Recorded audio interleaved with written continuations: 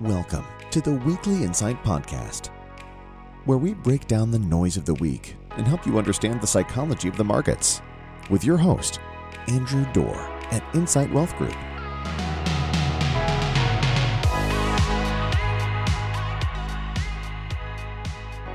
Good morning, Merry Christmas.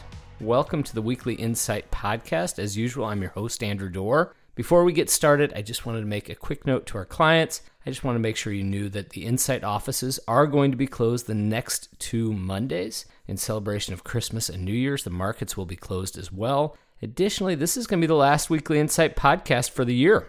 And we will be back on Tuesday, January 2nd, but there will not be a podcast next week. So, Merry Christmas. Hope you're having a wonderful holiday season. As usual, before I dive into this, I do have to say the things that compliance wants me to say, which is important, but just to remind you that what you're about to hear today shouldn't be considered individual investment advice, but instead just my thoughts and the firm's thoughts on what's going on in the market and the economy. If you'd like to discuss how it relates to your personal portfolio, be happy to discuss it with you. So let's dive into what was a really big week in the markets last week. It almost kind of felt like the finale for 2023. Hopefully it is. You know, I said in last week's podcast that there was one more bogey before the end of the year, and that was that the Fed could screw things up with their meeting last week. The question wasn't really whether or not they were going to raise rates again. I don't think anybody thought they were going to. The real concern was whether Powell and company would throw cold water on the idea that rate cuts may begin to happen anytime soon. Well, there was not any cold water. Instead, old Saint Jerome and his merry band of elves brought the gifts.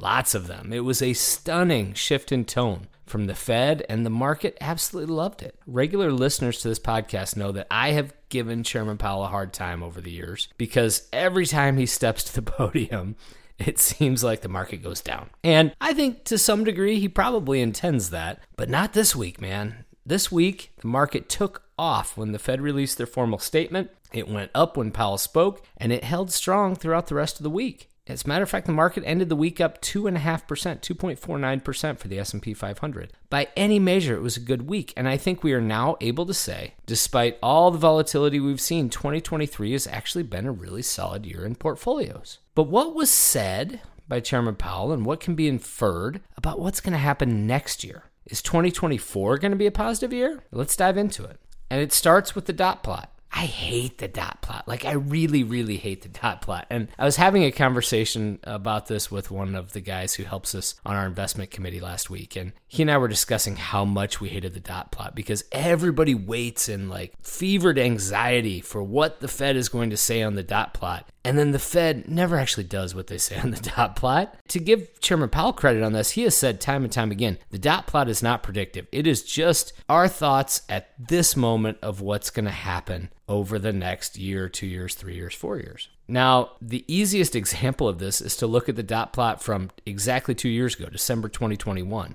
On that dot plot, the Fed said they intended to raise rates by 0.75% in 2022.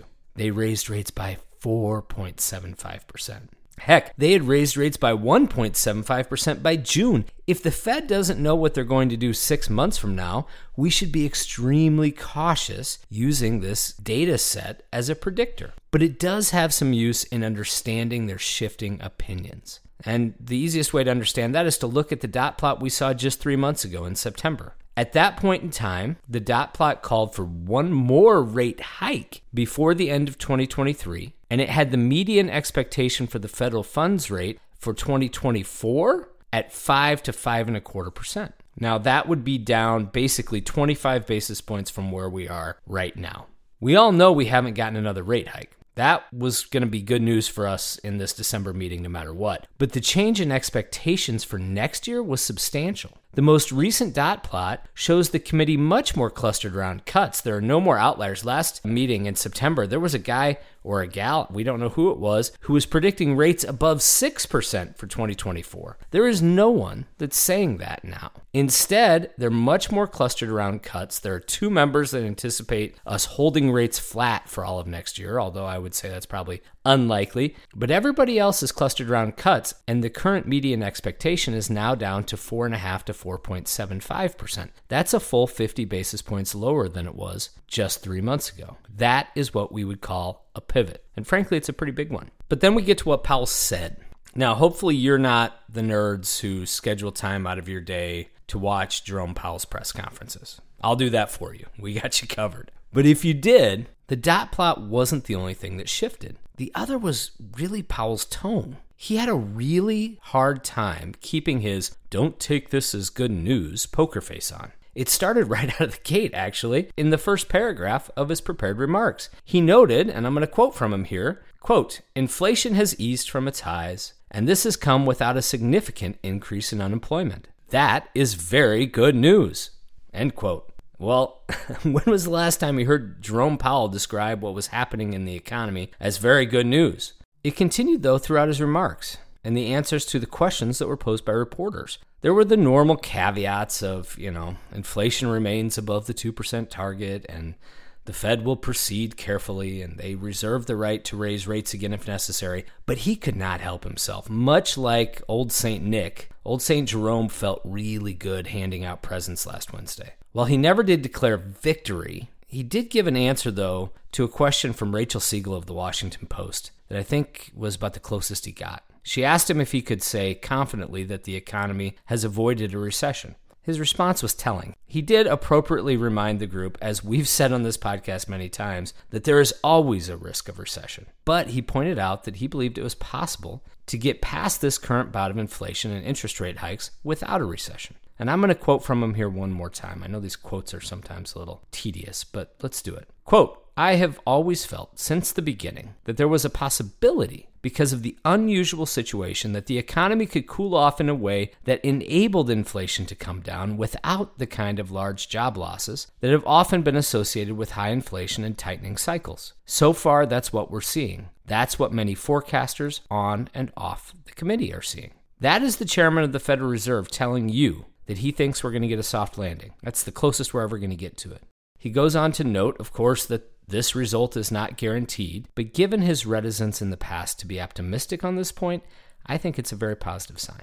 The next big question, though, is when are the rate cuts going to start? Powell was really non-committal on that front, as he should be. Notoriously hawkish New York Fed President John Williams came out later in the week, and he said it was still way too premature to even be discussing rate cuts. So that leaves us with what the Fed said, which is 3 cuts at an undetermined and potentially faraway time. But the market isn't buying it. In fact, the market isn't even buying 3 rate cuts. It thinks the cuts will start quickly, and the market thinks the cuts will be more dramatic than Powell and company have projected. The current model from the CME Group, as of Sunday, is currently showing 6 rate cuts, and they're showing those rate cuts start in March. Now, don't get me wrong here. I would love 6 rate cuts. That would be awesome. That would make for a heck of a year in public markets. But right now, the majority is holding the opinion that we will end 2024 at 3.75 to 4% on the federal funds rate. That seems a bit optimistic to me. And counting on a March cut also seems a little too rose-colored glasses. The truth is, we can't expect smooth sailing and sunny skies all throughout 2024. There is a lot to be worked through. We have a potential government shutdown coming up in January. We have a contentious presidential election in November. We have the potential for a slowing economy and or a recession. But at this moment in time, right now, things are looking pretty positive. And sometimes we shouldn't look the gift horse in the mouth. The battle with inflation and interest rates has nearly reached its end. We'll figure out the next battle when it comes. But in the meantime, enjoy this holiday present from old Saint Jerome. It's going to make for a good end of the year in the markets.